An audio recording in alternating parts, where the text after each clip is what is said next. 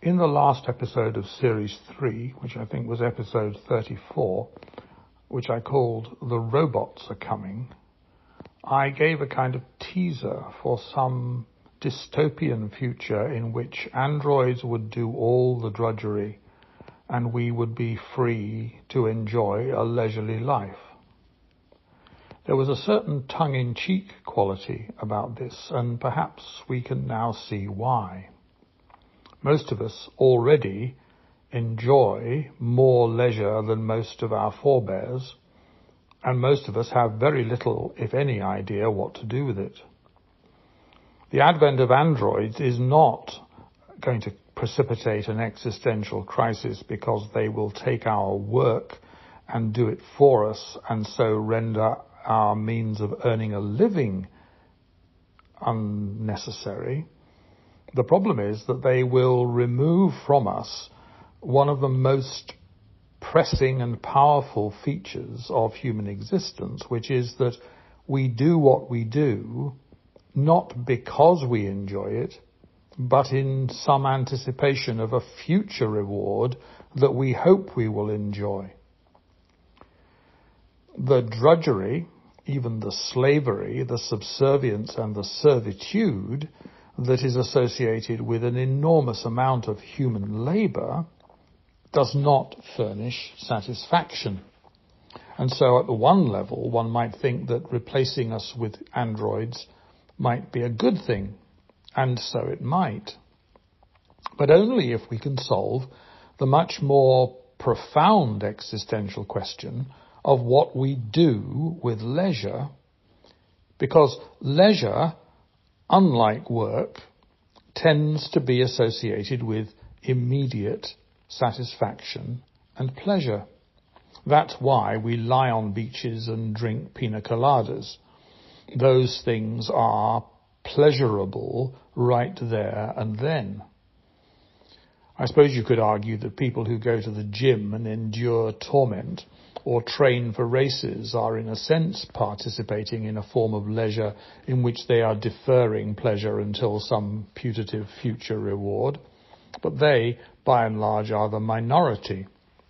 There is, right through human civilization, from the cradle to the grave, an assumption that we justify today on behalf of and for the sake of tomorrow, that we mortgage the present for the future. But if, as the Dewey Principle suggests, the only way we will be able to enjoy tomorrow is if we learn how to enjoy today, and we are incapable of enjoying today, then it would seem to follow as night follows day that we will be just as incapable of enjoying tomorrow. So, where work is a kind of replacement for satisfaction, where we justify our work to ourselves, however unpleasant, however much it makes us into drudges or slaves or mindless automata, if we justify that on the basis of some future reward, anything from a little brown pay packet at the end of the week to some future glory that we anticipate as a result of writing a great thesis, anything at all, if the justification for today is in terms of tomorrow, and we no longer have the opportunity because we no longer have the need to do the drudgery today, then what will we do? Not just to earn a living. That's a problem that is probably solvable in terms of some sort of universal distribution of wealth. But what will we do with our time? How will we justify ourselves to ourselves? How will we see any purpose in living today unless we can invent some new lie that tells us that the purpose of today is to be found in tomorrow? Tomorrow, of course, in that as in so many senses, never comes. And a thought suddenly occurs to me about education.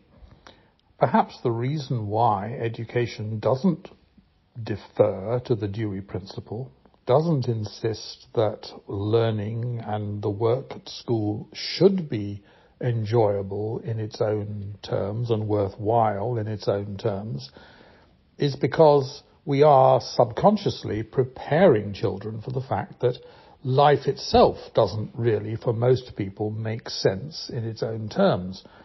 After all, to spend all one's time at school doing things that were enjoyable in their own terms and worthwhile today, and then have to make the transition to a lifetime of drudgery in which what you're doing today is not pleasurable and is only justifiable in terms of the rewards that it will bring you in the future, that transition would be particularly painful for children who'd learned and grown up to believe that life was essentially enjoyable.